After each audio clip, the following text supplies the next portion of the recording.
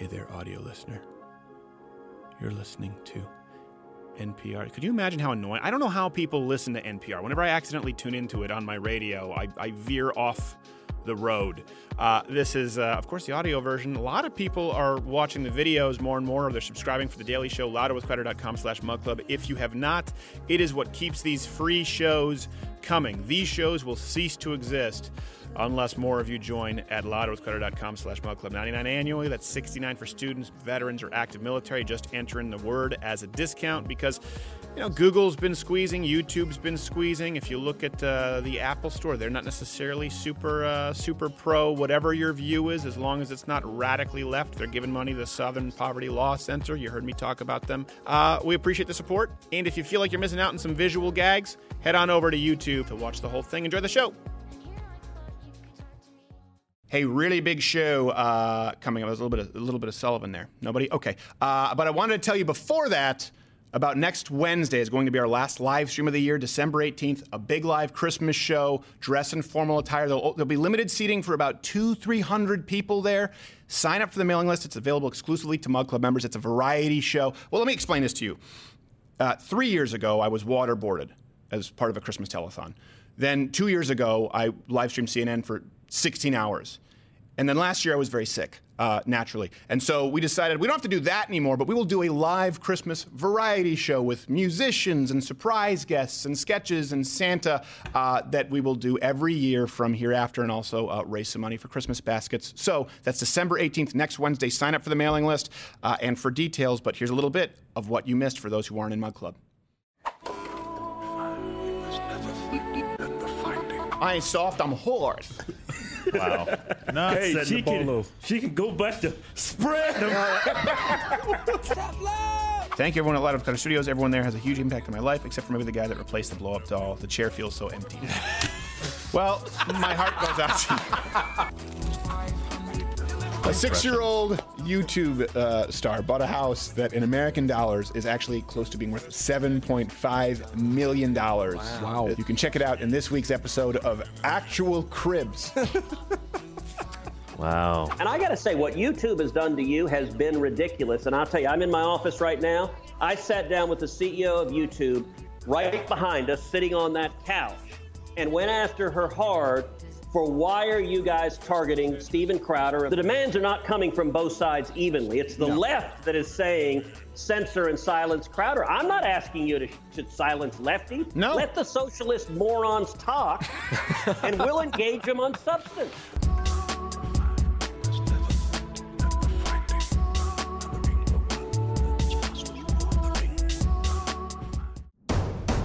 This is Fisher versus the University of Texas. A question of whether race can be used as an admissions criteria at U.S. colleges and universities.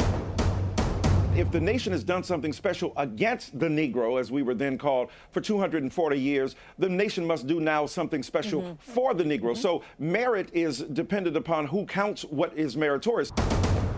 This university owes us everything. I walk around this campus understanding that this was built on the backs of my people, and I owe none of you guys anything. We owe white people nothing.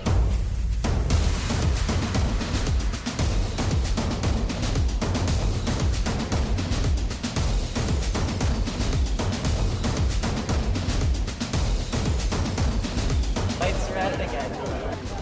I think you're a bigot, dude. Oh! I think y'all are racist. Steven Crowder.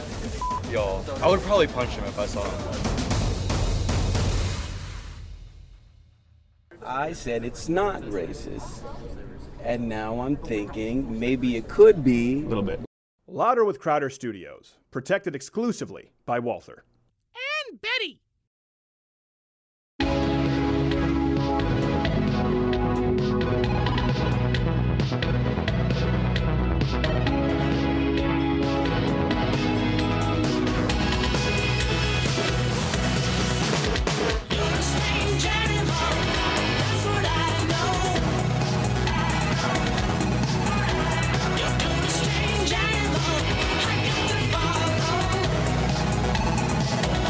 Speak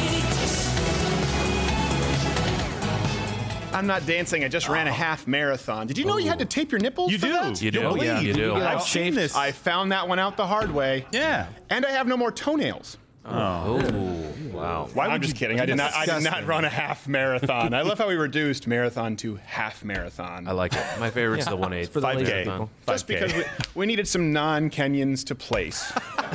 They still win. Very fair. All right, thank you so much. Well, we have Tim Pool on the show today. That's a really big show. Of course, we have our big Christmas show next Wednesday, live stream. We will be well, first, okay, I have to do this. Question of the day.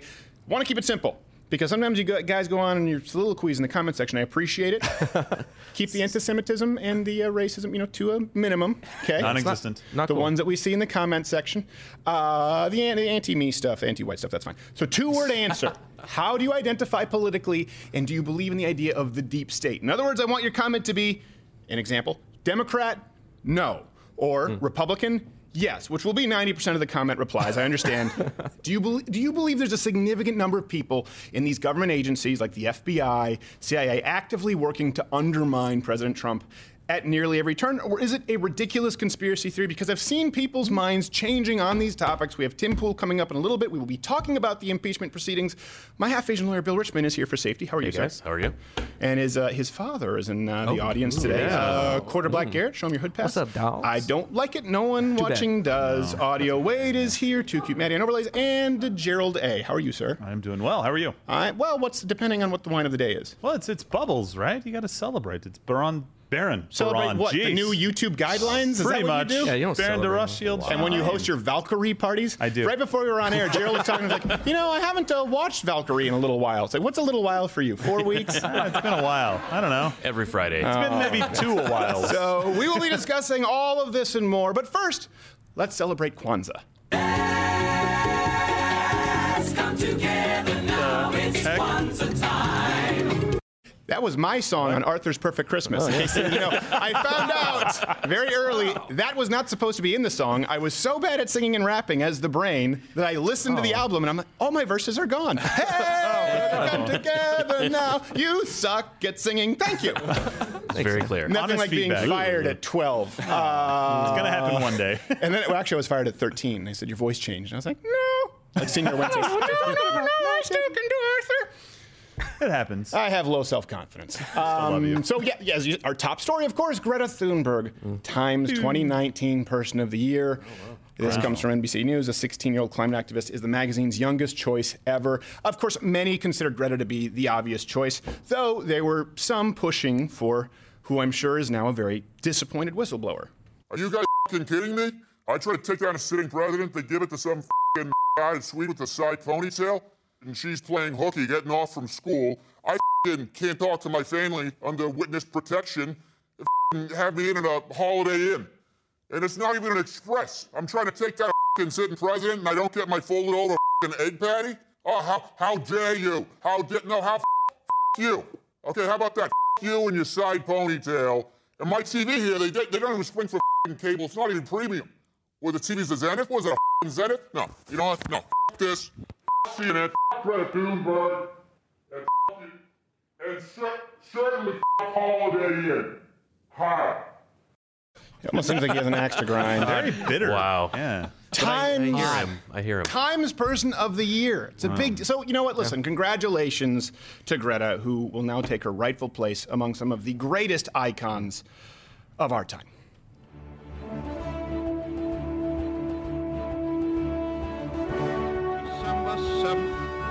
1941, Franklin D. Roosevelt.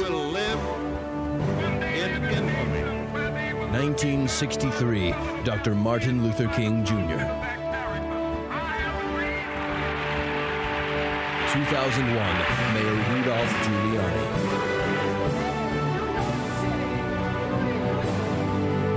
1939 and 1942, Joseph Stalin.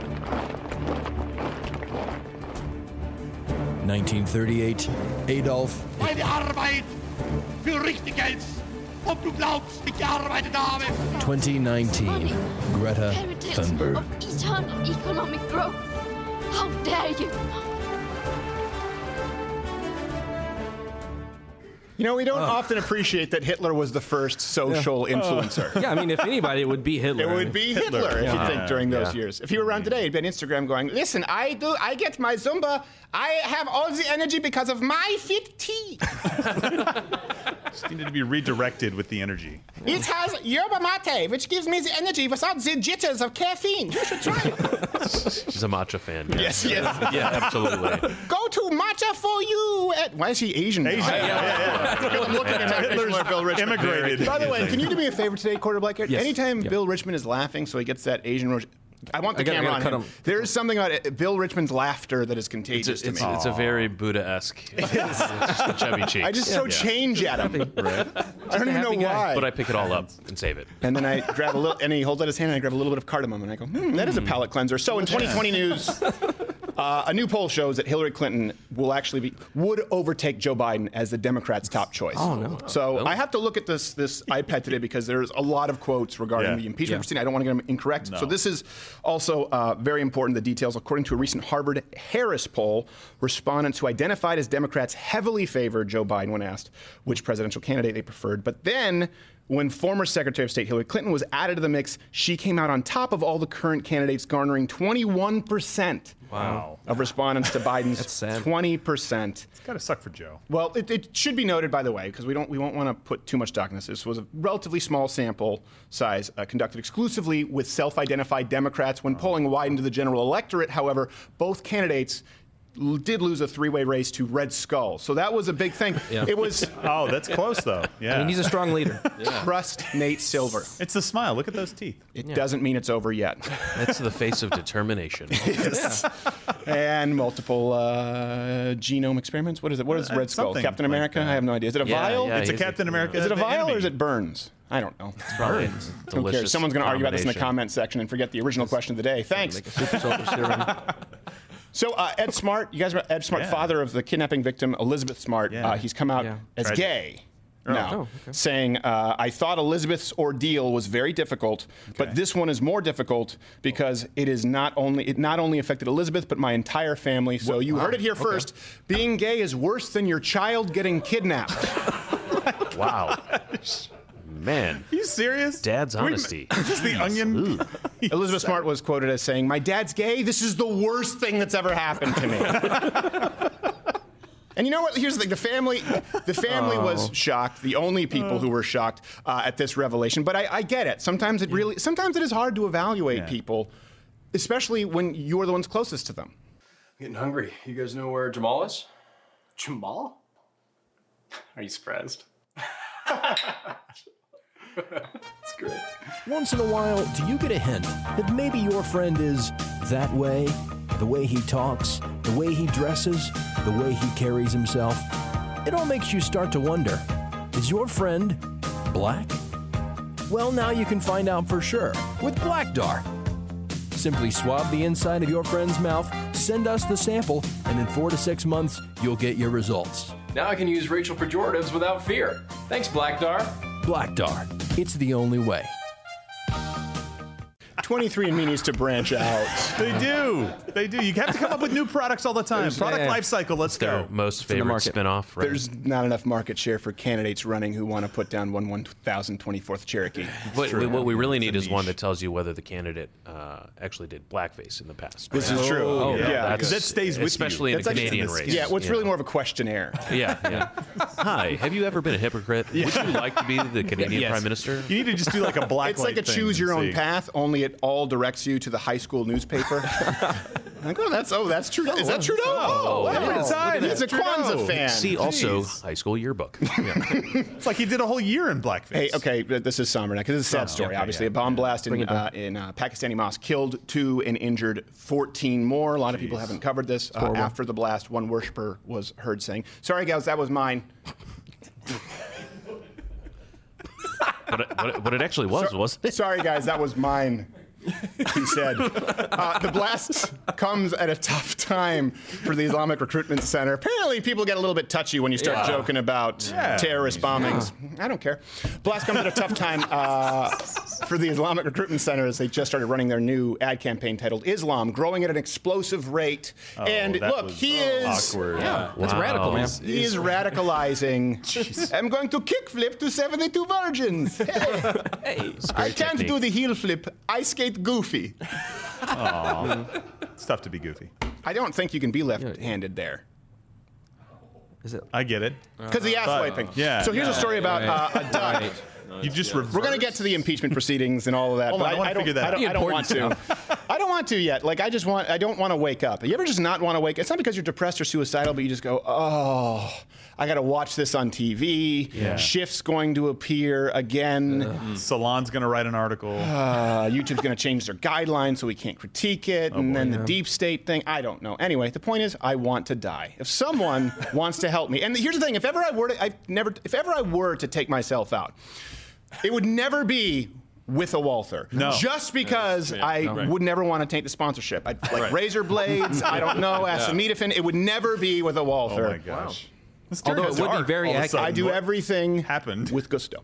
Here's a story about a duck named Dave who had, this is a true story, who actually had to have his penis removed after being overly amorous with the ladies. Amorous? Comes from the Mirror. The owner of the duck was forced to intervene after the little guy injured himself having sex with the female companions up to 10 times a day. He's just playing, man. Favorite duck. The owner also, by the way, signed a book deal for his upcoming autobiography titled How to Rape Farm Animals and Blame It on Your Pet Duck. So that's pretty... Yeah. It's more of an instructional, really. Same publisher from OJ's If I Did It, you know? Pretty much. Yeah. Instruction manual. This one just says, I did it. And this is sad. This next story is sad.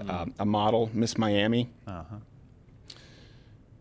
don't want to do it. I don't want to talk, but we have to. A model, Miss Miami, she may need her 60-inch butt amputated after getting illegal butt injections. It's a loss. This comes from the New York Post. She told a reality show she wanted less junk in the trunk, but says, and I quote, amputate the whole booty. I'm not amputating butts. You know what? Listen, there's something beneath the surface here we need to talk about. If you make butt injections illegal, then we'll have nothing but back alley butt injections performed by Sir Mix-a-Lot, okay? We need to have safe, legal butt injections. Rare. Safe, legal, and rare. These are the critical issues of our time.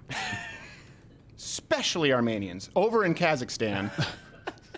Come on, we're going to act like the Kardashians all... I don't care. No, I'm with you. I'm with you. I don't care. I don't care anymore. I don't know. I assume this is already going to be banned. Over in Kazakhstan, actually, this was... is that close enough to the Armenians? Pretty close. Yeah, I mean, I have no idea. They're over there. It's close enough in that it is also a place I don't yearn to visit. A Kazakhstani bodybuilder is set to marry his sex robot. Oh, good. Wow. So, the man says that his relationship with Margot the doll is very much taken seriously. This is in the article, despite admitting that they have arguments, the occasional arguments. Despite the arguments, it's still a healthy relationship. That's good. I'm glad to hear that. Arguments included, by the way, the symmetry of his bicep to tricep ratio, the best strategy to add mass to his calves, and whether or not a sex robot is really convincing anyone that he's not gay. I mean... She wins. No one's buying it. You need a lot of lube in that relationship. So. In entertainment, no, it's just WD-40. That's you don't even know anything. Yeah. Why do I know anything about sex robots? The other thing, I meant WD-40. Gosh, pop an instructional DVD and swap out Valkyrie every now and then. Is it like blow-up dolls? Put it on the rotation. Expand your mind. In entertainment news, singer Ricky Martin welcomed a son with his husband Juan Yosef. So congratulations to Ricky Martin. And he said that he's thrilled, was quoted as saying, "There is nothing as beautiful as the face of a newborn baby staring back at you, except perhaps a hot, hairy ass," he said. Oh, so glad there's not an overlay. The baby was quoted as saying, "My dad's gay? This is the worst thing that's ever happened to me." Oh. They had Greta Thunberg? I mean, I'm going to have to bleep you, because that's not a name we're allowed to say. It's Stephen Merchant. Finally, before we get to impeachment, this week, a group of New Yorkers slept in Times Square to raise funds for a homeless charity. A spokesman for the group was quoted as saying, "Hey, stop raping me." And it never works, by the way. No, it doesn't. No, I can't That's imagine. not a They good don't whistle. so much honor requests. Really? Yeah. What if it's like a firm? Like, No. No, it's not. It's not very effective. All right. You'd be surprised. Yeah, And by whistle, the, telling you. by the way, actually, here we have an interview. I think, do we? We have the exclusive interview with one of the homeless men in question from this event. Can't you just give it to me in cash? What are you going to spend all night in my cuffed? Well, there you have it, folks. Perhaps we'll never know what happened that night in the tent. Well, that seems like we spent far too much for on the field reporting. All the way to New York. Seems All the like way a to New York. riveting, Steve. misappropriation of my funds. Riveting. Since I signed the front of checks here, I should look at those more often. So let's go. Okay, let's go into this segment. Has this all confirmed the idea of the deep state? Have you been following impeachment? Okay, let's start with this. This week, the Justice Department, the Justice Department inspector. The Justice Department Inspector General, Michael Horowitz. So many vowels. There's lots of titles. What's going on? Released a report looking into the FBI's investigation of President Trump's campaign. Okay, he was questioned about the report in a Senate hearing yesterday. Let's see that real quick. The Inspector General found that when the FBI secretly opened an investigation into possible Russian influence of the Trump campaign in July 2016, it followed the rules about launching that kind of case. The report says the FBI's court application made statements about Steele that were, quote, inaccurate, incomplete, and unsupported, overselling his value as a source and glossing over the fact that many claims he made were not checking out. Yeah. Claim some mistakes. That's a funny word. If you listen to some of the leftist shows, and I've been listening to, obviously, the Young Turks, Pod Save America, or reading up at Vox and so on, they're going to try and spin this as some minor procedural errors made by low-level FBI employees. That's kind of the story that's been going out there, and I encourage you to go and read and watch further left sources, because that is kind of the narrative that they've set. It just sound familiar to anybody when conservatives were targeted by the IRS? Oh, it's low-level people. It was a mistake. Right. We didn't do this. Which, by the way, also lends itself to the fact that civil libertarians and a lot of Republicans always had a problem with the abuses of FISA. Right? If you could search which words we've used in this program, we've talked about Barack Obama and FISA several times. I do think it's important to be consistent here. Yeah. Now, have you've been following it in your lawyer? Yeah. Well, and I would say, just to put it in context, right? You know, the general audience isn't following the kind of legal standards and basis that you would do this, but just let's put this in normal terms. If you've watched any show where there's some backroom shenanigans and someone gives some fake evidence to a judge to get a wiretap or to do other things like that, this is exactly what they're saying happened here. You had to falsify information to clear the hurdles to get extraordinary law enforcement remedies because you didn't actually have the evidence to get it. And that's why I think the intellectual honesty of the report is that this is a serious failure. I mean, this is ultimately unconstitutional law enforcement. And let's go through that step by step. Let's go through the series of mistakes the FBI made. Even if maybe the Inspector General can't detect any pattern that might point to a motive, maybe we can. So we would like to introduce this new segment called "Could It All Be an Accident?"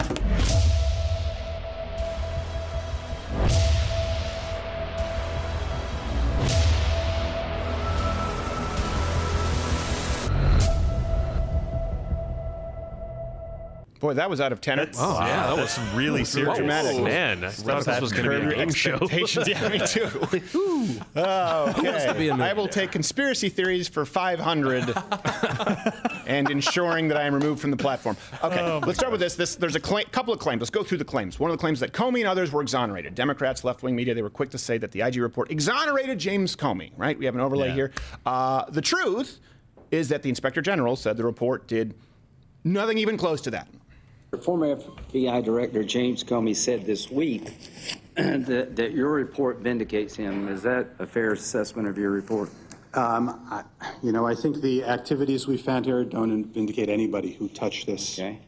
No, not at all. That's entirely incorrect. They have a problem with reports here. What's going on? Like the Barr thing with no collusion? No, it didn't say that, and this didn't say something, and they're saying it says something. I don't know what to believe. Barr is an example of collusion corruption at the highest level, as opposed to dozens of high-level employees at the FBI who systematically worked to undermine our presidency. Just be sure that you understand this. I just want to have it straight. I want to make sure. Thank you. Let's move on to another claim, which I think is, you guys may remember this, but there were a lot of claims made, and it's kind of silly that we have to go back to this, but this is actually very important because of I don't know if this is effectively falsified. We'll get some information that, to me, I'm not a lawyer. We have a lawyer seems falsified. But the context of this seems at the very least deliberately misleading some claims that people made regarding the infamous Russian peeing tape. Oh, boy. When you told him the contents of the Steele dossier, did you get the impression it was the first time he'd ever heard those allegations? Yes, and I didn't give him the briefing on the whole Steele dossier. My assignment was to brief him on a small part of it that was salacious and personal, and my sense was I didn't get a sense that he knew about those. Why include that salacious part? If it was something that you thought was, not that necessary to the investigation, or did you think it was important that he knew? We thought it was important that he knew, and I say we, meaning all the intelligence chiefs that put together the intelligence community assessment. We thought it was important that he know because we knew, and we don't want to be holding that back from the new president. Did you believe his denial? I honestly never thought these words would come out of my mouth, but I don't know whether the current president of the United States was with prostitutes peeing on each other in Moscow in 2013. It's possible, but I don't know. And by the way, after that interview, Chuck Todd's gootee cocooned into a butterfly and flew away. That's nice. Oh. Yeah, it's beautiful nature. Oh, my jawline. So, here's the thing. In case, just to summarize there, Comey was saying that it was his duty to brief the president about the P tape and then claims that he thought it very well may have been true. Let me explain this very clearly. The FBI not only knew that the story had zero corroboration, they knew that it was in fact a joke. The FBI interviewed Steele's source and asked him to corroborate the story, but the source, and I have a quote here, explained that his or her information came from word of mouth and hearsay, another quote, conversation that he or she had with friends over beers, and that some of the information, such as allegations about Trump's sexual activities, were statements he or she heard made in jest. Oh my gosh. Think of that for a second. All you needed to do was make a joke. And if it reflected badly enough on President Trump, the FBI would purposefully misrepresent it as though it was a credible allegation all the way up to the director of the entire FBI, who would then brief the president himself on it. Wow. Half-Asian lawyer Bill Richmond, what kind of territory are we in there? Well, especially when you get that they leaked that information in the same false spin.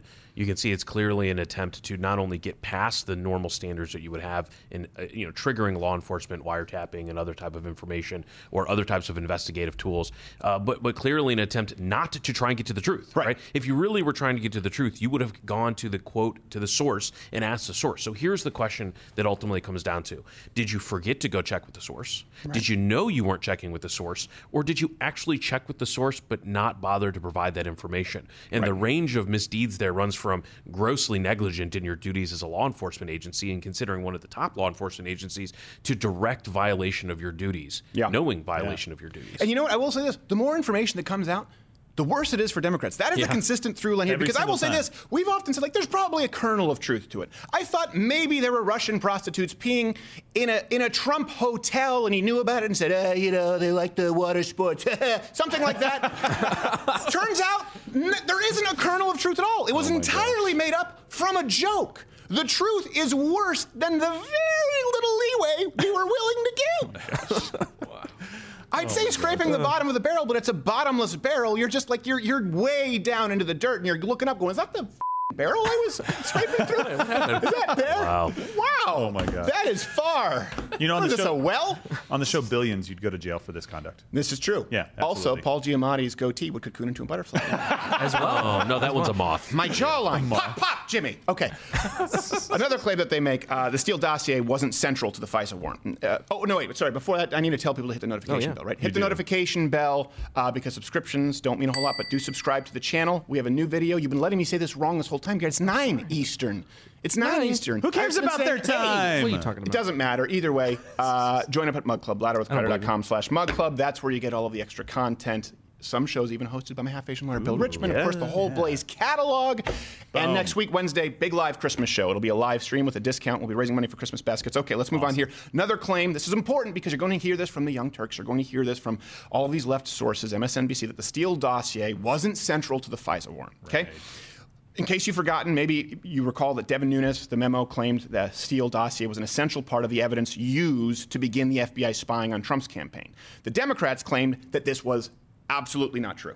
The deputy director of the FBI, McCabe, testified before your committee in December of 2017 that no surveillance warrant, no FISA court, to the FISA court would have been sought without the Steele dossier information.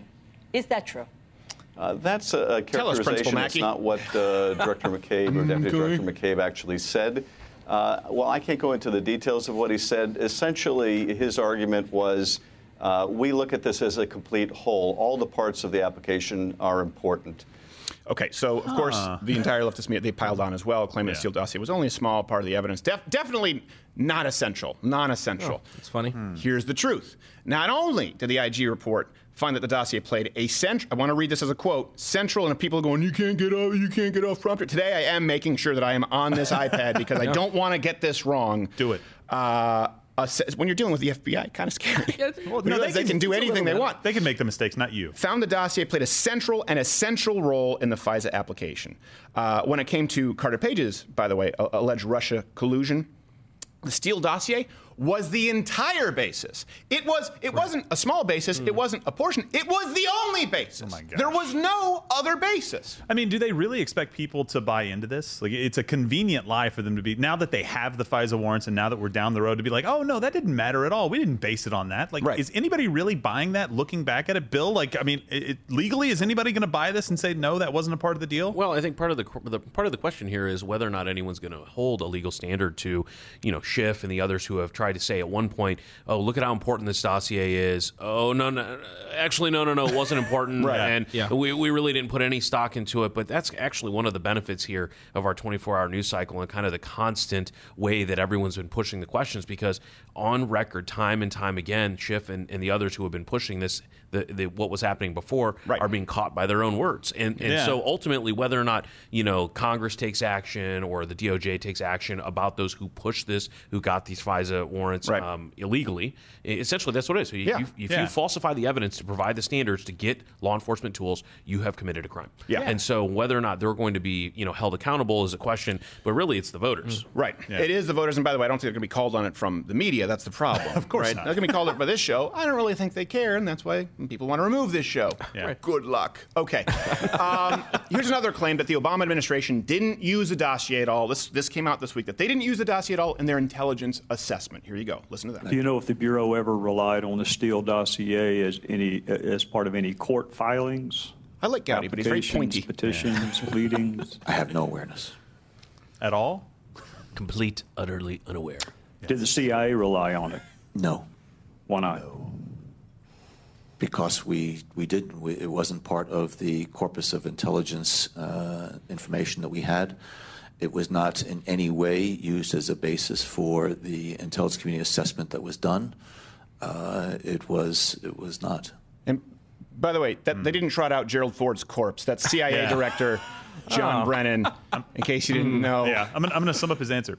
Maybe. No, he was saying no. By the way, Gerald Ford, from Grand Rapids, Michigan, where I lived for a long time. There's the Grand Rapids, Gerald Ford Museum is in Grand Rapids. Did you know this? That Gerald name is fantastic. It's shaped like a pizza slice. So it looks really big from the front, and you go like, oh, it's a Gerald Ford Museum. I went in there. About halfway through, there's random Elvis exhibits. You're like, what is going on? It's just and the narrowing of the walls. There's narrowing, and like, hey, here's the king of rock and roll. I thought I went into the Gerald Ford Museum, and then there's a gift shop, and they're selling like Velociraptor pillows, and you're like, what the hell's going on? Like, listen, let's be honest. He didn't do a whole lot. He's got to merchandise the guy. It's fine. So that was CIA Director John Brennan. He was saying that they didn't even know about the Steele dossier, right? The Obama administration, this is important to note, they all knew about the Steele dossier. It was actually included as an appendix in the assessment itself. Not only did they give the Steele dossier credit, it practically wrote the foreword. Even further than that, by the way, Comey and McCabe fought to have it play an even more central role in the assessment, proactively. So I want to be clear. I mean, I don't know at what point lying constitutes a crime, but I want you to research the sources for yourself. Okay, we have to cycle through this because we have Tim Pool coming up pretty quick to talk about the new YouTube policies. Here's another claim they make, that the FISA warrant was obtained completely honestly on the up and up. I have total confidence that the FISA process was followed and that the entire case was handled in a thoughtful, responsible way by DOJ and the FBI. I think the notion that FISA was abused here is nonsense. Okay, so this is pretty important, and let me know if it's a little confusing, and maybe, Bill, you can help clarify, because it's confusing for me sometimes, and I work in this industry. The FBI created fraudulent evidence to obtain the warrant. I know Bill's going to say, well, hold on, because I'm making a claim here. I believe that I can make that claim and substantiate it, just pause, or if you don't have the time, fast forward 4 seconds. Carter Page, okay, was actually acting as an informant for the CIA during these Russia meetings, okay? The FBI knew that. Right. So to be clear, the FBI omitted that information from the FISA applications and even used Carter's connection to those Russian contacts as evidence against him. Think of that for a second. They knew. So it's like, okay, go out there, you're going to have contacts, you're going to be an informant working with the Russians, and then afterwards we're going to hang you out to the dry and say, look, this is an informant with the Russians. Yeah, it's like taking Donnie Brasco and saying, sorry, you're in cahoots with the mob, you're arrested now. Right. Do you think I'm a rat? Yes. If Al Pacino leaves his cross in the top drawer, that means he's going out alone to die. Let him go. Powerful scene. Powerful scene in that film. That's when Al Pacino wasn't playing an Al Pacino character. That's just when he was like actually good. Did you guys, by the way, see the recent movie with Al Pacino? The Irishman. The Irishman? Yeah, The Irishman. Did you see Al Pacino play Jimmy Hoffa? No. It's the most offensively bad performance. He goes from he's sitting there talking like this, trying to do a Midwestern accent here, and then he goes to you, motherfucker. I swear to you, like he actually said that in the movie. Going back to him. Is this Scarface? I don't know. It's like, I drew my inspiration from Dog Day Afternoon. But it's Jimmy Hoffa. I don't care. Sounds like Bernie almost. All right. Just a little bit. Yeah. So here's why I am saying this definitively, that they falsified information here. The FBI emailed the CIA to check if Page was working with them, okay? They confirmed that Page was a source, that Page was a source. But an FBI lawyer, and then I want to go to my lawyer, he's a lawyer, an FBI lawyer actually altered the text of the email to say he was not a source. To be clear, okay? It said was a source initially. FBI lawyer changed the text to read not a source. Not a source. By the way, lawyer now under criminal investigation. How far does that go, half Asian lawyer? Can I make the claim that that is falsifying evidence, changing the word yes to no? I mean, yes. Okay, all right, good. Wow, that was so quick. I don't want to run afoul of YouTube's policies. But here again is the thing: is how are they going to try and spin this and say, it was just a mistake. Oh, it's just a low-level lawyer for the FBI. I accidentally hit the delete button for SAW, and then I accidentally typed in NOT. I don't know. I spilled coffee in the keyboard. I don't know what happened. Yeah, it's a common issue. That's the last time I use a Dell. Gateway. I mean, only Gateway. Is Gateway still around? No. That's why it's funny. No, seriously, he's under criminal investigation, and I understand the optics. There's the court of public opinion, but this is a lie. This seems like it would be something that could be prosecutable. These are the types of things where, we call it the fruit of the poisonous tree as a legal term, right? If you, in the common parlance of like the Fourth Amendment and other constitutional issues, you have to establish that if early in the chain of creating evidence or taking certain action by the government takes wrong action, then the rest of the information that comes from that, the fruit of the poisonous tree, is now poisoned as well, right? It's tainted. Yeah. And here, when you look at Comey understood the problem with that. That's why back in December of 2018, he's saying, no, don't worry. The tree is not poisoned. Everything's great. We fertilized it with great stuff, except they fertilized it with bullshit. And that's the problem. Then Eve tried to eat from it. It was terrible. Over and over and over. Eve. Still angry about that, huh? And then she wrote her autobiography on Adele. Okay. Since you can't, this is also something else because we have to get going. People say, if you can't say something better than the guy who said it before you, plagiarize them. The good thing is, as a host of a late night show, it's not considered plagiarizing when I just run a clip. So let's just hear Senator Ted Cruz sum this up perfectly. A lawyer at the FBI creates fraudulent evidence, alters an email. That is in turn used as the basis for a sworn statement to the court that the court relies on. Am I stating that accurately? That's correct. That is what occurred. That seems pretty damning here. But so I have a question. Like at some point, we talk about public trust a lot, right? Yeah. But with the tax thing, when they were saying it's not a tax, it's not a penalty for the healthcare deal that they were doing, there was no penalty for that. They actually went to the Supreme Court, argued against themselves, and nothing happened. This, on the other hand, like you said, Bill, like there are legal ramifications, or very well should be, for them lying to get this evidence into court, right? To get the FISA warrants and then to go on. At what point does the public say, I just don't trust the FBI, the IRS, Congress, everybody? I don't trust anybody. Who do you go to now? Right.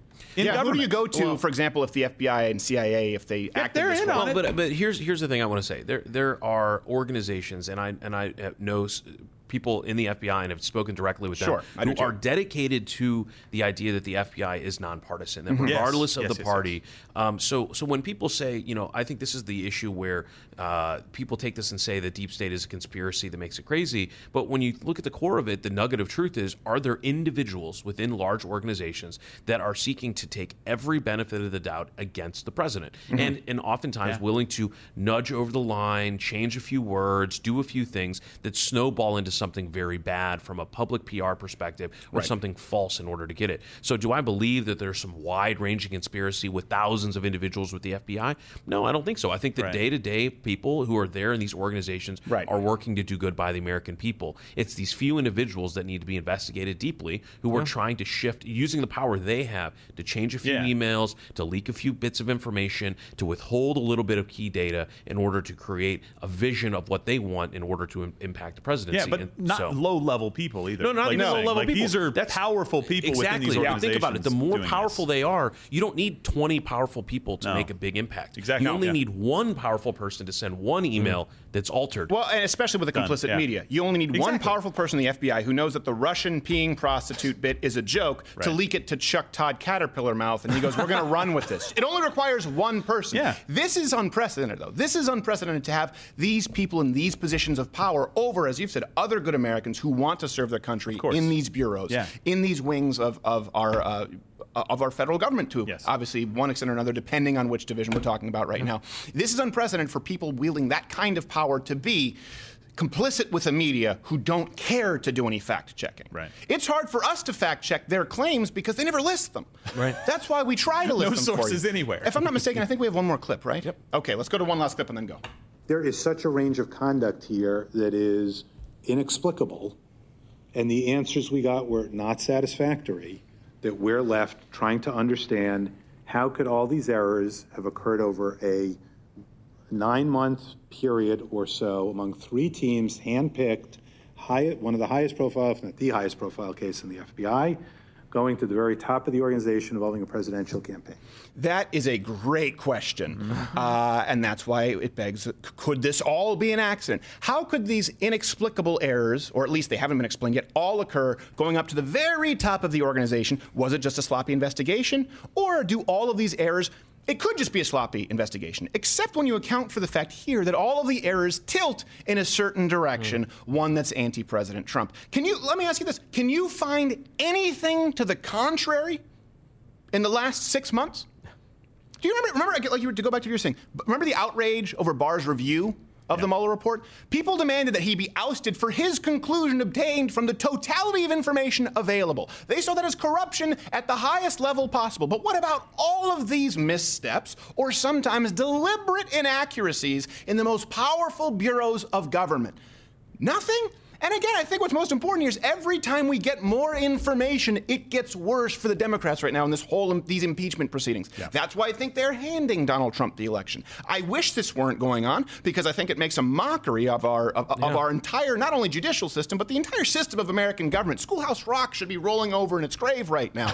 This is absolutely unreal to me. But like you talked about with the IRS investigating people, the IRS being used as a tool from Barack Obama to audit conservatives. Yeah. Here's one thing, too, that I think, because you can audit a ham sandwich, right? That's the old kind of adage. People say, you can audit a ham sandwich and find something wrong. And that's kind of true. There was a story, someone just lost his home because he was $8 under on property taxes, right? That's scary to everybody, where you go, well, there's a certain amount of power where the government can find something that you've done wrong. Yeah. Here's why this is scary, though, because if they don't find something that you've done wrong, they will make it up. Whether it's Russian pissing prostitutes or changing from did know about the Steele dossier to did not know about the Steele dossier, this has gone beyond someone making a mistake and a political enemy capitalizing on it. This has gone to the most powerful wings of government, arguably, in Washington, D.C., now deliberately fabricating or misleading investigations for reasons of political expediency. It is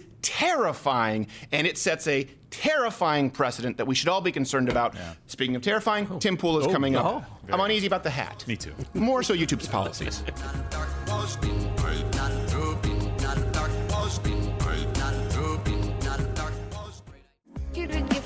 Mr. Duncan is my own money. What did you do on on November 8th vote-wise? 100 coffee beans in my sternum. I've been watching CNN all morning, and I'm going to do it for 16 hours. Oh, money is bothering me. I have one Burberry $10 shirt, a TV, turtle dove, yeah. Mr. Duncan.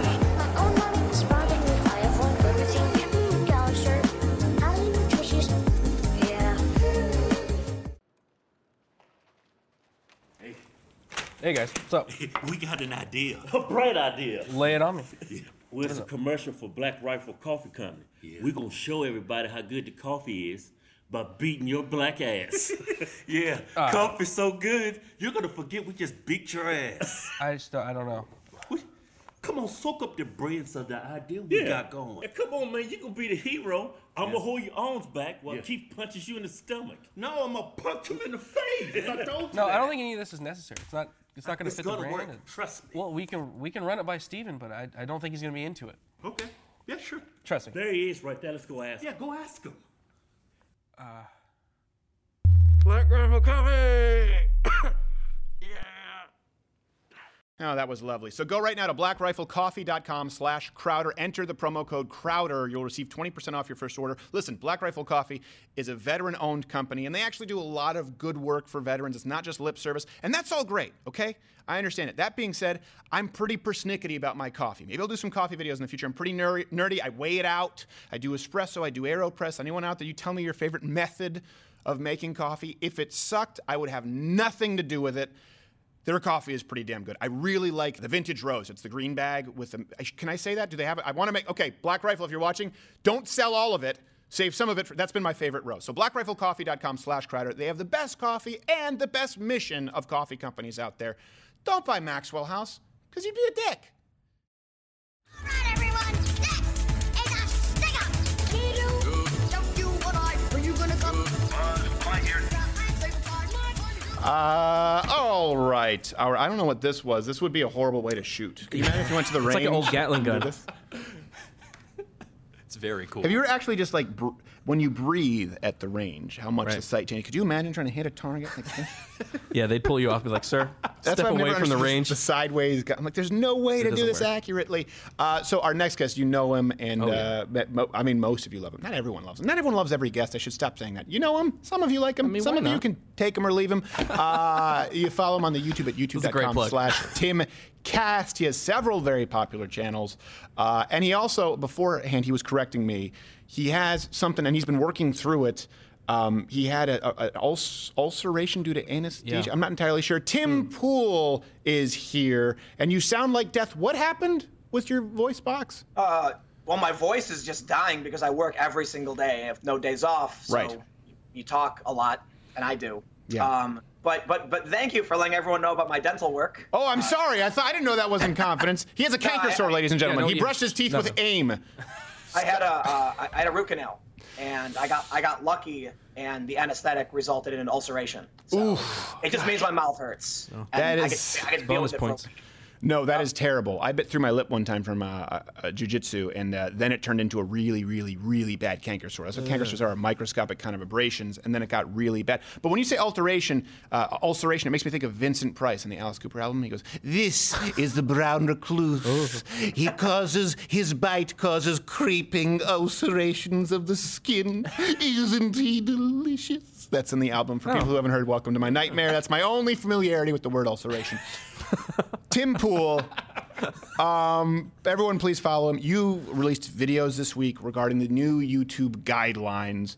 I don't want you to speak out of turn at all. So explain to people who don't know, kind of let them in on what's been going on, because you've been in the loop in Silicon Valley and with people at YouTube, Google, and these companies for a long time.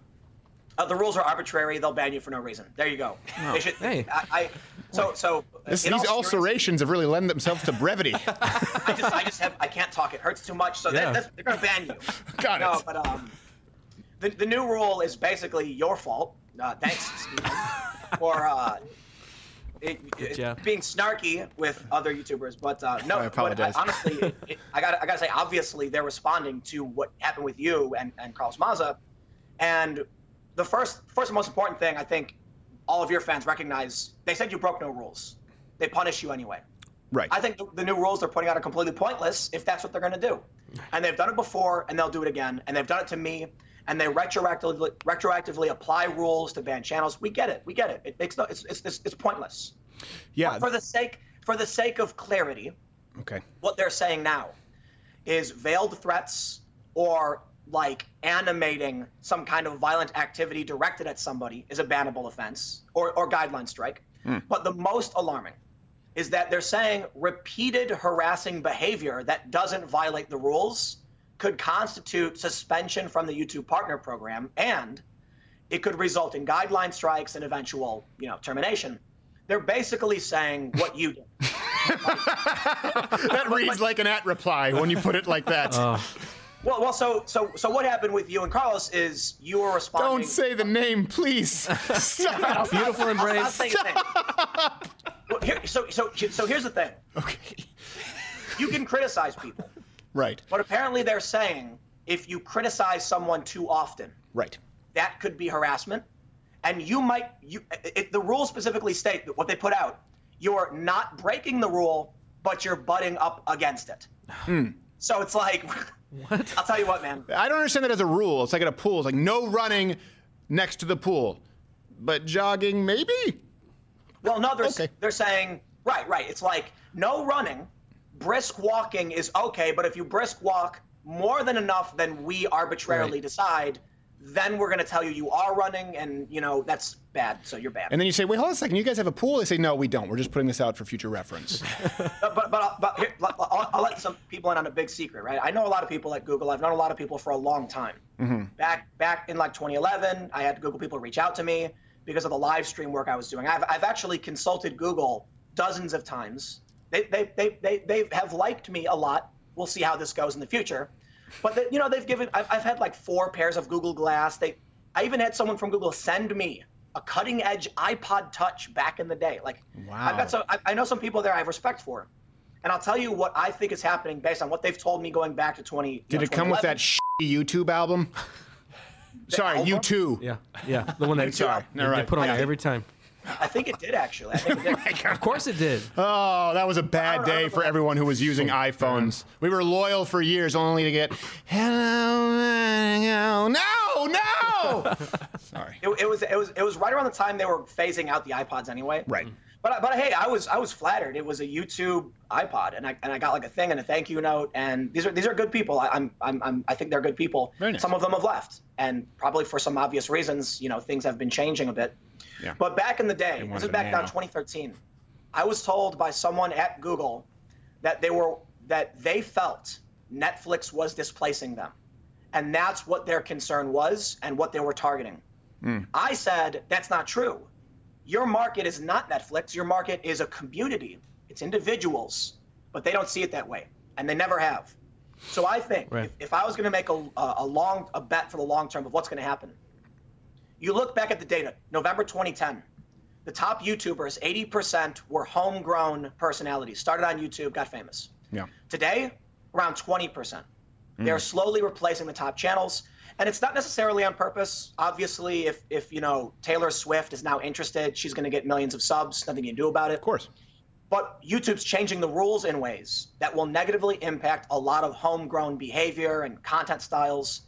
We already saw one guy, famous YouTuber this morning, had a video taken down because it was bullying, when in reality, it's like snarky, comedic, roasting. Is this the video about, I think we'll have an overlay about Leafly from iDubbbz? Is that it? Yeah. Right, yeah, because he was, and he specifically said, he specifically was addressing a guy named Leafly. I'm not super familiar with all YouTubers, but I do know them. He was specifically addressing Leafly for making fun of an autistic person. Yeah. And so then he went full bore and ironically bullied this other YouTuber who was bullying people with disabilities. And the one who was bullying the disability bullier had his video removed. Do I have that correct?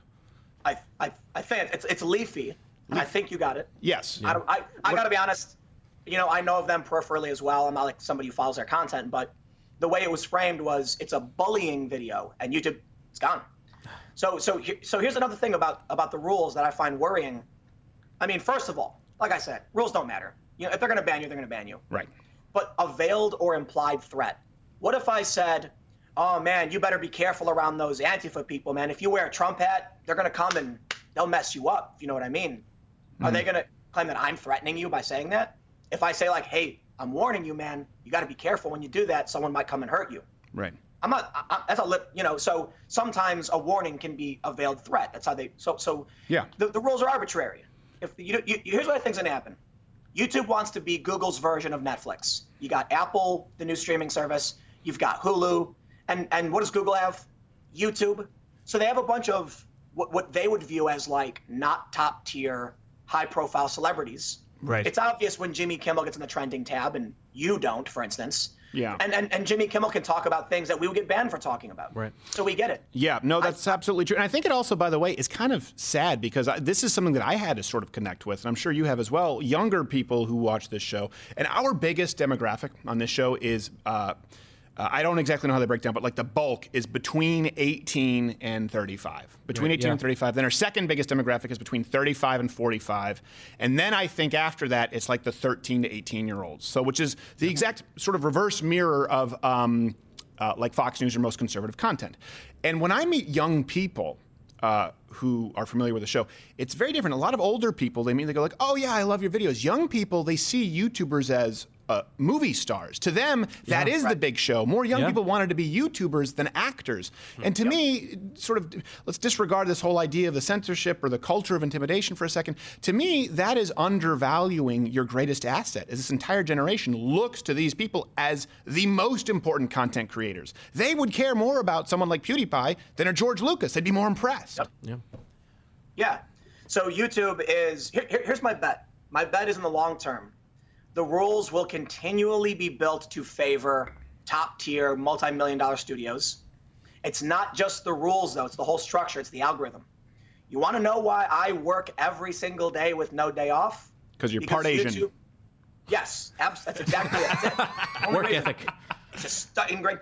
Well, no, it's because the algorithm favors those who produce the most. Right. And so this benefits big production studios who can crank out, a half-an-hour TV show every day, but not. Most YouTubers will spend a week on a video. Right. Because I do, off-the-cuff political commentary, it's really easy for me to record a video on my thoughts. Yeah. They hate that. It's not what YouTube wanted this algorithm to produce. Right. They thought, if we make an algorithm that benefits daily, long-form content, we're going to get The Mandalorian. We're going to get Game of Thrones. Instead, they got dude in his bedroom ranting about the Democrats. Yes, exactly. Right. Yeah. But they can't just get rid of everybody. It is a big portion of the platform. Right. So I think the rules are slowly being tweaked to make it harder and harder until people burn out, give up, or get banned. And that's actually something that people are studying now. And I will say this, a lot of people go like, oh, you're complaining. YouTube burnout is an actual, it's a new phenomenon from not just YouTube, but social media, people who work on social media, who are social media sort of figure, I guess you would say what would you call them? Public figures, not figureheads, but people who are big on social media now. It's a new class of performer. But typically speaking, performers did not have to cut a bunch of content every single day. Tom Cruise goes to Prague, shoots a film for 4 or 5 months. Runs around. Then he runs around a whole lot, maybe fractures an ankle because he had his bird bones. And then after that, he gets a nice long break. And now they're studying this idea of, YouTube burnout. And this is because people cannot sustain it, independent content creators. And that's one thing, too, we've done this show. A lot of people's like, I don't know how you do it. This is why Mug Club is important. It's how we sustain it, because we have 15 people here on staff. The reason the quality of the production value is good is because we invested first kind of planning for this, going, this is the way I always thought it was going. It's expensive, and it requires a lot of work from a lot of people. Most people can't compete if they're coming up right now and don't have something like that yet. It's scary. Yep, but I'll tell you what, man, for me, maybe it's because you mentioned I'm part Asian, or I'm just insane. If YouTube, I don't necessarily believe that every change is intentionally like we're going to destroy, Tim Pool and the political people. Right. But I think, for me, I'm going to run on this treadmill until my feet are bloody. I'm not going to stop. So I record 6 segments per day. It's about an hour and a half of content. It's not Ben Shapiro does like 3 hours. He's got me. Yeah, but he does it on radio, and that's you're just talking, and then someone sells an ad for catheters. But that's basically what I do. I pull up articles, I comment, and I give my thoughts on them. So most people wouldn't want your workload, and I will say this too about for me.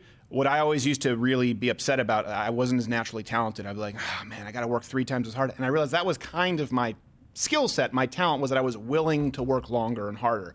And that's something that you do as well too. I mean, I know obviously you're a smart guy and you're entertaining, so people want to watch you. But that is a skill set. That is valuable. That being said, when people go like, I wish I could be paid to talk to a camera. Well, do you wish you could be paid for a 15-hour day for 5 years of your life without any breaks? Because I know that's what Tim Pool goes through and almost every top YouTube creator, unless they had a viral video about cats. There's an exception for every rule. Nothing we do will ever top it. Nothing we do will ever top turtle humping a work boot, and we accept that. I'll throw in some good little politics here. I think one of the things that separates me from like your average leftist is that I recognize the importance of grit. There's a TED Talk from this teacher, and they actually they controlled for factors like intelligence, race, gender, income, and they found the only thing that guaranteed success was perseverance, your willingness to not give up. So that to me, you know, when you ignore that fact, you create this world of oppression where the only reason you failed is because of the color of your skin. Not true at all. It may be harder, it may be easier, who knows? Obviously, a dude who gets $1 million loan from his dad will have an easier go of starting a real estate business than a guy who grew up in the gutter. But the only reason you're going to succeed is because you actually refuse to give up. Right. No, I think that's true, and I know that you can't say this about yourself, but I've talked with you quite a few times off air, and I know that Tim Pool has an unbelievable work ethic. And listen, this whole industry is littered with the corpses of people who couldn't keep it up or refused to keep it up. Someone like you does. I appreciate that. I respect that about you, and I'm not even going to do a web extended today because I know your voice is very hoarse. Start using Sensodyne. My dentist told me that. It's not an endorsement, not a paid, but I got rid of my canker sores. YouTube.com/TimCast. Mr. Pool, I hope you keep people posted, and I hope your channel continues to grow and thrive, sir. Thanks, man. Thanks for having me. Absolutely. We'll be back after this. I think I have a canker. What's that?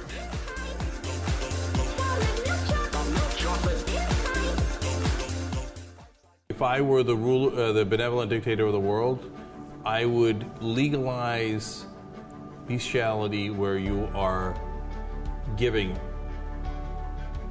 You are pleasuring the animal. Oh, no. And I heard there was a debate on this. There's no debate. I'm ending the debate. I don't have my gavel with me, but 999! No way. No way. Like, how much can a man withstand a hot girl saying over and over again, I'm gonna say, I'm gonna say.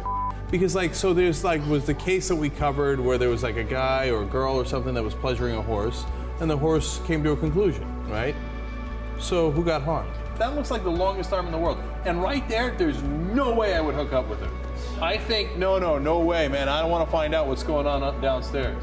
I mean, if you really asked the horse, did you mind? The answer's got to be, no.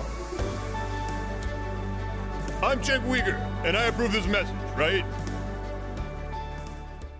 Live read time. Let's say you're a firearm owner, and I am. This is how you combine two sponsors. Walther, meet FLP. FLP, Walther. Walther, FLP. I own Walthers, you guys know that, and of course I have some firearms that aren't Walthers, namely shotguns and AR-15s. Anyway, you're a firearm owner, I assume, if you're watching this show, which means you've probably taken steps to defend yourself. That's great. But what do you do to defend yourself legally if you have to use your firearm? A lot of people don't even think about this. That's where FLP comes in. If you have to use your firearm and you have to deal with the fallout, FLP has a toll-free number that you call night or day. A representative will guide you through the critical moments after you've defended yourself or your family. They have a network of attorneys ready to help you. They help with everything, in dealing with the authorities, to bail, to making sure that you get your firearm back. It's like $9.95 a month to make sure that if you ever actually have to use the wonderful firearm that you've invested in, probably customized and tricked out, but you actually have to use it for its original purpose, that you don't get burned. So go to firearmslegal.com/LWC. Register now. That's FLP at firearmslegal.com/LWC. If you have a firearm and you ever need to protect yourself or could need to protect yourself and you don't have this kind of you're an idiot. You're an idiot.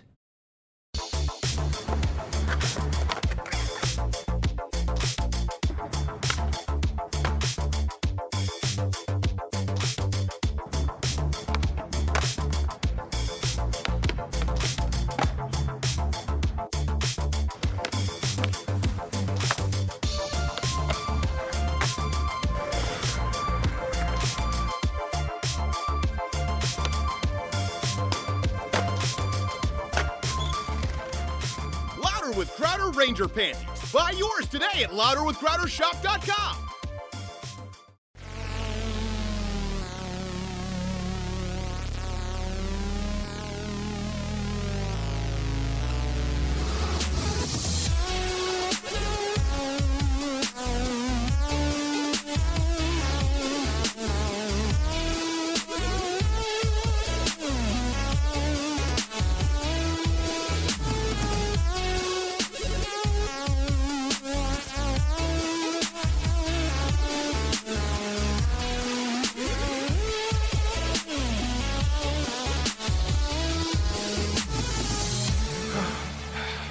That was called the Bing, in honor of Bing Crosby beating his children mercilessly. In case you didn't know that. That's because this, by the way, thank you so much to Tim Pool. Thank you. This is one of the weeks where we don't have a web extended interview for people who are on Lug Club because his voice was really pretty rough. This is a Bing Crosby signature pipe. Oh, that's nice. Do you know why? Why? He used to want to use a Canadian, that's called a Canadian pipe, actually. This was my grandfather's pipe. So you see how it's straight stemmed? Yeah. So it's straight stemmed, but the Bing version was a little bit longer with a curve because for a while he wanted to take all of his headshots with his pipe. And so he wanted it to be further out from his face and below his chin. Yeah. So this is how you would do it. Oh, I see. Hear that? And then he was a monster. No, have you ever read like a biography on Bing Crosby? Monster could sing, so though. He had two families, right? And his first family said that he was just a monster, this horribly abusive father. I think all of his kids from his first marriage killed themselves. Wow. Or several of them. And then in the second family, they just said he was the best dad. Wow, ever. That's weird. And none of this came out in Holiday Inn. No, it did not. None of it. Bells of St. Mary's. No, none of that, yeah. You look like a nice dad. Yeah. I'll ring you like a bell. He's 12. I don't care. By the way, that reminds me, of course, next Wednesday, the stream is next Wednesday, our big Christmas show. It is live, a live stream where we will actually be in a studio with 200 people raising money for Christmas baskets. It's going to be a variety show. We'll have not only jokes, Christmas sketches, we'll have singers, some surprise guests. Santa Claus will make an appearance with some children. We'll be raising some money, have a promo code, a discount. So if you haven't signed up for our mailing list, it is available in Dallas, Texas, exclusively to Mug Club members first, and the attire is formal. We will be wearing tuxedos. We want it to be a very nice, and I know you're thinking, is there a punchline coming? No, we just want it to be a nice, classy Christmas event with wildly offensive jokes. That's next Wednesday, and then we'll be off until the new year. So, here's what I wanted to talk about today a little bit, and this is going to be tough. So, if you do have children in the room right now, I would ask that you, not that there's anything inappropriate about, but it could be some disturbing material, a little bit tough, a little bit intense for kids. I told you guys that I wasn't going to talk about after Hopper. I had to put him down last Friday. By the way, I don't know if you remember, there was a betting pool out there as to how many days of work I would miss when Hopper passed. So whoever bet half a day, you win the pool. You know exactly who you are. Doesn't bother me. I just think it's sad for you. But you did win the cash prize. So I'm curious to see what the betting pool is up to. Yeah.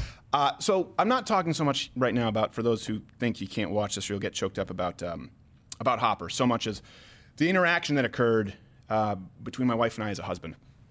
And I want to do this for wives, maybe next week or maybe when we come back, a show or a close just exalting wives. But right now I want to speak to what I know to husbands out there and, of course, fathers. But I'd like to speak specifically to husbandry because I think it's something that's very underappreciated and it's a very, very important role in our society. And one that I've really, I'm being married for 7 years, come to understand more recently. So when we had to go and we had to put Hopper down last week, and I can talk about it now. It was very, very hard. His last act of defiance, you'll be happy to know, was he turned his nose up at an American Macro Lager beer as part of his final meal. He looked to my Belgian triple, gave me that look, and I said, okay, poured it out, drank all of it. Wow. So the very last thing he did was be a diva. Beast till the end. Thank you, Hopper. So this is something, as a husband, and Hopper's my first dog, and it's the first dog that my wife and I have ever had together. But as a kid, I just dreamed of dogs. I've talked about this before, so we were really, really close. But he was also really close with my wife. And so not only the last year, because of the lymphoma, so we've had some time, he was in remission to think about how this would end. But really, for the entirety of us owning Hopper, I always thought of what would this day look like. I think everyone who owns a dog thinks about that, right? Because their life is so much more finite than ours, at least how we view it. And I never wanted to bring it up because I knew how much it would upset my wife. So for years, I would think about it. I would go, and sometimes my wife would say, well, what's wrong? Because I would be making a face. I make two things she knows what's wrong. If I would make a face where I was really upset or sad, she's like, okay, he's thinking about Hopper. Or if I do this, she's thinking about when I broke my knee, because I relive it and it actually I go and I wince and I grab my knee. So for a long time, I used to think about it, what it looked like, what I would have to do, and how I would protect my wife from it. And I'll tell you, I pictured it many times.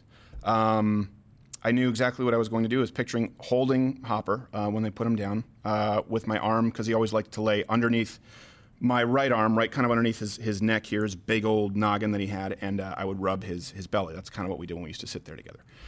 And when we went in, we put his bed down, and it was a very reverent sort of. It wasn't just putting some animal down. The vets who weren't even working that day, technicians, came in because he had touched a lot of lives, and I appreciate the sentiments that you've sent in. But when I went in at that point, my wife was already there.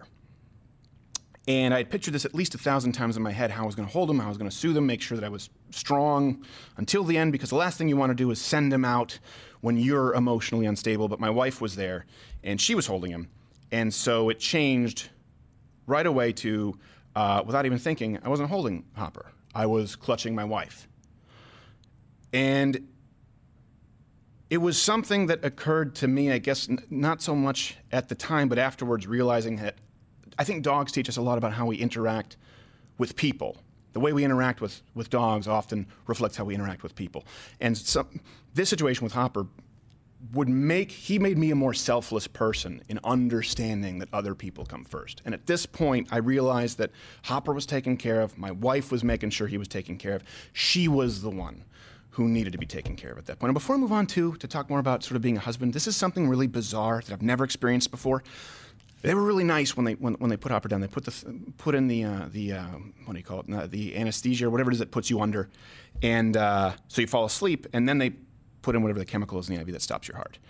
But we didn't know when the heart had stopped because we were holding him and trying to kind of maintain composure. This is the most bizarre thing I think I've ever experienced. We were in a room, there were other dogs there. We only knew when Hopper had gone because the other dogs knew. You ever hear silence that's it's so quiet that it almost hurts your ears? That's what happened. It got so quiet, and I looked over, and only when I saw other dogs sitting up, doing the avoidance face, and they started kind of whimpering. That's when I said, okay, it's done. It was just that's an aside, but it was a really weird experience. A lot of learning experiences. My wife and I went away for the weekend to spend some time with each other and get out. But I bring this up because I have a friend, a good man who the same last week was going through something much tougher, a miscarriage, and it was a miscarriage that was far enough along the trail that they had to check for a heartbeat and induce labor. And he's been taking care of his wife for the entire week afterward because she hasn't been doing well physically. She's been having some actual physical ramifications that have required her to be in and out of the hospital. And I know that I don't know that his wife knows this, but he did. He said the baby was far enough along that he buried it in the backyard and put down a flower because this was important to him and this wasn't the first time he had been through this. And he discussed some things with me that his wife didn't know about, that he was protecting from her. And this is something, this goes to the idea of toxic masculinity. Let me just kind of state this in the outset. We say this all the time, the toxic masculinity. It's okay to cry. Men feel that you can't cry. Why can't you just be open with your emotions? Why are men so aggressive? You know why? Because we love our wives. If you love your wife, you make sure that you try to be strong. Now, there's an appropriate time to cry. There's an appropriate time to grieve with your wife, of course. But it's not all the time. At that moment in time, I couldn't go, I had to clutch my wife and make sure that she was fine. At this moment in time, my friend had to be the husband. You don't think he wanted to sit down and cry? You don't think he wanted a moment for himself? And without getting into specifics, because I promised him I wouldn't, every step of the way, he was doing whatever he possibly could for his wife, not for himself. That all stems from toxic masculinity. The same reason that we get angry, or the same reason that we're more aggressive and there are more wars, is because we fight them to protect the people that we love. Not everyone. I get it. Some husbands are assholes who come home and are abusive. I'm not talking about them. I'm talking about husbands who love their families. They will be, without a doubt, the most toxically masculine people you can imagine. And you know what that is? You know what that is? That's a gift. It's a gift. It's the gift that we can give to women. Because, let's be honest, in most areas, women, you've got us beat. Right? If it's the idea of sort of what's perceived as multitasking, I know some people believe that to be a myth right now, but let's call it neural flexibility. Women can take more sensory input and deal with it. That's why they make better mothers. For that same reason, it's why men tend to. Why do you think men make up 94 or 97%, depending on the source you're using, of workplace deaths? Did you ever think about that? Do you think we chose to line up to be roofing or go into the coal mine and we wanted to be that statistic? Do you think it's women have been signing up and they've been unfairly, prejudicially No. It's a gift to you because we, for the same reason that women make better mothers, we tend to be task-oriented. And because of toxic masculinity, we can focus, block out some of the sensory overload, and get it done because that's how we're hardwired so that we can do it and be stable for you. It's the only gift that we can give as men. At least it's the only gift that we really think we can give as men. Think about it this way. Remember when you were a kid and you had issues going on and things felt unstable? Assuming, of course, that you have a decent family. I'm not talking to everyone, and that's why it's so important to me to try and encourage the family unit and for fathers to own up to their responsibilities and be fathers. People say, why don't you talk about child support and alimony? You know why? I get it. A lot of guys get a raw deal. But as a man, I see a lot of deadbeat pieces of shit out there who don't treat women right. And they give the rest of us a bad name. So I try to focus on making men better. Sorry, you might be offended, men's rights activist. I understand where you're coming from, but this is equally important. I want more dads because remember when you were a kid and nothing seemed right, everything was unstable, you were trying to find your footing, you always thought, okay, at least, dad's coming in now. He's going to make it okay. He's going to make it all right. Guess what? Your dad couldn't make it all right all the time. You know that now as an adult. Can you make it all right all the time? No. But it's that gift of security, of assurance that you can give to your children or to your wife as a man, as a head of household, that means a lot. And and trying to own up to that expectation, that's toxic masculinity. Listen, you've heard that line from As Good as It Gets, women, you make me want to be a better man. It's true. Women make men want to be better men. Better men than ourselves show us how to be better men. And the reason that we do a lot of this is because we ask ourselves how we can serve. We can serve by doing hard jobs and making up 94% of the workforce. We can't serve by making a casserole. We can't serve, not all the time, by being as sensitive and as nurturing as you can. And that's why sometimes when we know that you're more sensitive and we get that maybe you are more emotionally inclined and in tune and someone who's more agreeable, there's not a lot I can offer in this situation, but I can hold my wife while we put my dog down. You know what? Maybe there's not a lot I can necessarily do around the house, but I can make sure that I lay it on the line to ensure that this house is there for my wife when she gets back. And sometimes that gets us a little bit pissed off. Sometimes sometimes we do bottle it in and you feel like you have razor blades in your stomach. But what is the alternative? That we don't try to live up to any standard? That there's no standard whatsoever for men? You know what? We've never, by the way, let's talk about this. We've never once asked men, when we talk about toxic masculinity, for women in the military. It's never come up. Not because we don't love you, but precisely the opposite. Because the whole reason that men would go into battle and fight wars, or the primary reason, I don't want to speak in absolutes and get fact-checked here, but some people will say it's for religion or war for oil. No, but a big reason, a primary motivating factor, is to protect our women, not send them to the front lines. Why? Because that's how we can serve. That's how you, as a husband, can serve. That's as you, as a father, can serve. I'm sure the same applies to children. We don't have any. We know that we don't have any children yet, and we don't have any children yet. So I'll just talk to what I know as a husband. This is important. Not only is it important for men to learn how to be better men, but it's important for you to know how and what it is you're trying to achieve and what it is that right now they are trying to tear down. Right now, the problem, I think, the rejection that you are seeing of men who are trying to better themselves, and they reject this notion of toxic masculinity, is that they are rejecting the removal of standards that we have held men to precisely because it's the most effective and largely the only way that we can serve. And the reason we want to serve is not because we hate women, not because we're chauvinist, but because we love you. That's toxic masculinity, for better or worse. You got to take the good with the bad. All right, next week, Christmas show on Wednesday. We'll see you then. It'll be festive. It only takes